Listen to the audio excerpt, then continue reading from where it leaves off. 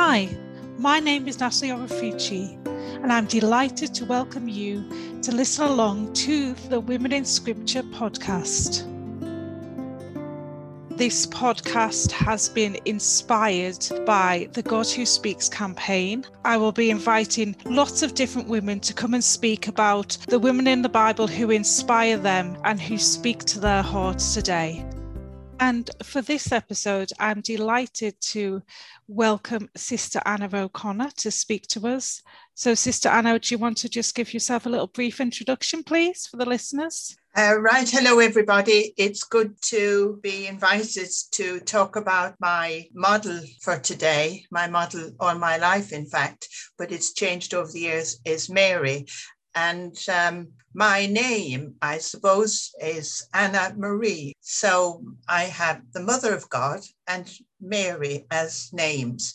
I'm a sister of Charity of St. Paul here in Selly Park in Birmingham. And yeah, I think that's enough about me. I'm just on the journey with everybody else. Well, that's great. And I'm very, very excited that you've chosen Mary. So why have you chosen Mary? What's so attractive about Mary to you, Sister Anna? She is the supreme model for me today, for everyone, I think. The Blessed Virgin Mary has an important part in the life of every Christian. Mary is preeminent example of one who hears the word of God and responds fully. She accompanied Jesus from his conception in her womb until his death on the cross and after. Her response was not something that happened in an instant. Faith, like biology, is messy and relies on processes that have a number of distinct organic moments. Like Mary, we all need to follow the Holy Spirit to bring the word to birth within us. Mary was the Mother of God. She was the Virgin Mary, but above all, she was a human woman with the feelings, doubts, and needs of women and men today. She has always sided with the poor and the downtrodden. From Hannah to Knock, she has chosen humble people to be with. Popular portrayals of Mary have suggested that she had some special equilibrium, some particular protective mechanism surrounding her as Mother of God.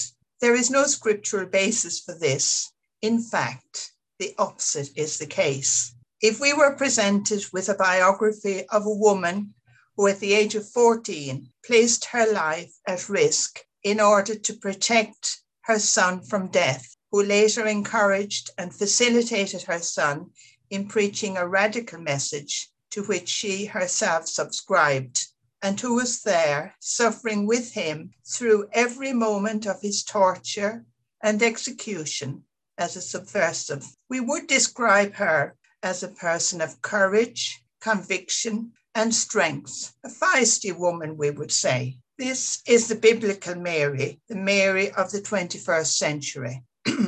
Key to this biblical Mary, role model for discipleship for every Christian, are two main texts. One, the account of the Annunciation, where, despite her portrayal in much Western art, anachronistically saying her rosary, the Blessed Virgin Mary is revealed as a very young woman who nonetheless embraces God's call, though in a way she was writing a blank check to God, not knowing, at least not knowing fully, what it would mean. God's call through the angel is for Mary to hand over her life, her body, to the God who created all things, so that all life might be recreated and reconciled in God's Son, Jesus Christ. The Spirit who brooded like a mother over the waters of creation brooded over Mary and gave her the gift of motherhood, of conceiving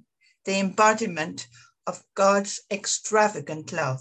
This cannot have been easy for a young woman not yet married, and yet Mary's response to God is one of overwhelming trust in the God she knows and whom her people have known from the beginning. Mary's yes to God is a powerful and brave statement which brings Mary both joy and deep sorrow and suffering, so that God's eternal life can be shared by all. So we as Catholics and Christians are asked to hand over our lives, our bodies, all that we have, so that we too may embody God's love in the world by the grace of the Holy Spirit.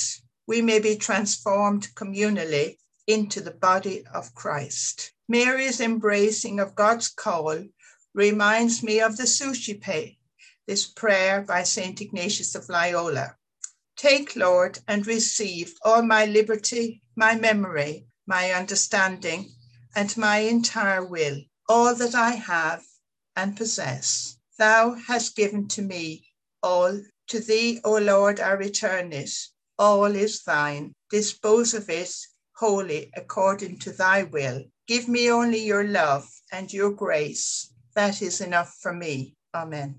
This response to God's call, like Mary's, is a demanding one, not to be taken lightly, but one which brings transformation to the world and to ourselves, because God invites us not to an easy time, but a sharing in the life of God in the Blessed Trinity. And that life is shot through with a sense of God's love and the joy of God's presence with us. Many of the insights into this brave and strong Mary, who embraces God's will, come to us from theologians of the Global South, theologians who are aware of the presence of Jesus and Mary, accompanying them on what is often called a journey of suffering. The late Father Tissa Balasira of Sri Lanka wrote of Mary. Mary participates in the redemptive action of Jesus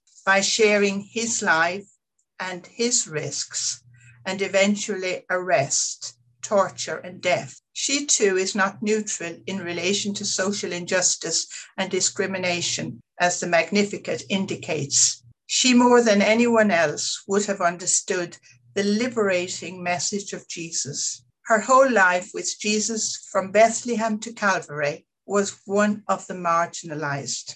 Her own way of the cross could be understood in relation to the suffering of the poor, and especially of the women of today. She is co-redemptrix of humanity in intimately sharing with Jesus in his life, mission, and message, and in the life of the early church. The second biblical text, which I think is in many ways the key to our whole understanding of Mary, is the Magnificat, and to which Balasuriya refers. For those of us who are brought up to see Mary as a submissive figure, meek and mild, Mary's song can be a shock. It's a proclamation which many scholars see as the first proclamation of the gospel in Luke's gospel and as a forerunner of Jesus used in Isaiah. This Mary, heard into speech by her cousin Elizabeth, is a prophet from whose mouth,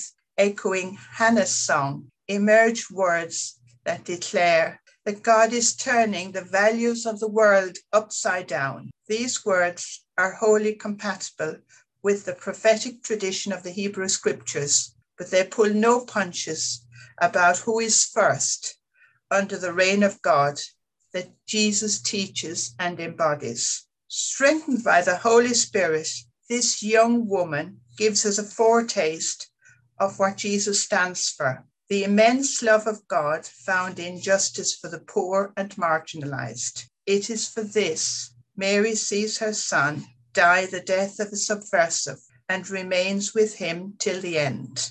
And it is also for this reason that in Latin America and parts of Southeast Asia, mothers of children who have been disappeared and tortured for protesting at corruption, injustice, and often tyranny. They have protested outside government offices, taking with them statues of the Blessed Virgin Mary. These women have felt Mary's solidarity with them as a mother whose son has also been tortured and killed for offering a vision of justice in accordance with God's steadfast love. Instead of what Brazilian theologian Marcela Athos Reed has called the Mary of a conservative tradition, a rich white woman who cannot walk because her statues often have no legs. The Mary of the Magnificat is being recognized as a peasant woman who sits with other peasant women, but who more than that galvanizes and empowers women and men to stand up for themselves and for justice. It is this reading of who Mary is through the lens of the Magnificat that has liberated Mary and has liberated us, women and men, through the model of discipleship par excellence that Mary provides for us. And it is in the light of the Magnificat that writers like Elizabeth Johnson have thrown an enriching light upon her. So Elizabeth Johnson's book that I read recently, called Truly Our Sister, is about the most celebrated woman in the Christian tradition, Mary. She is commemorated the world over in famous paintings, icons, prayers, and sacred music. Countless hospitals, schools, and churches are named after her. Johnson respects the church's long tradition of venerating Mary and works hard to connect that tradition to today. What do we say in our time, in this multicultural world? In this generation, who is she? And how can we carry forward tradition in a way that is liberating and healing in a world so much in need?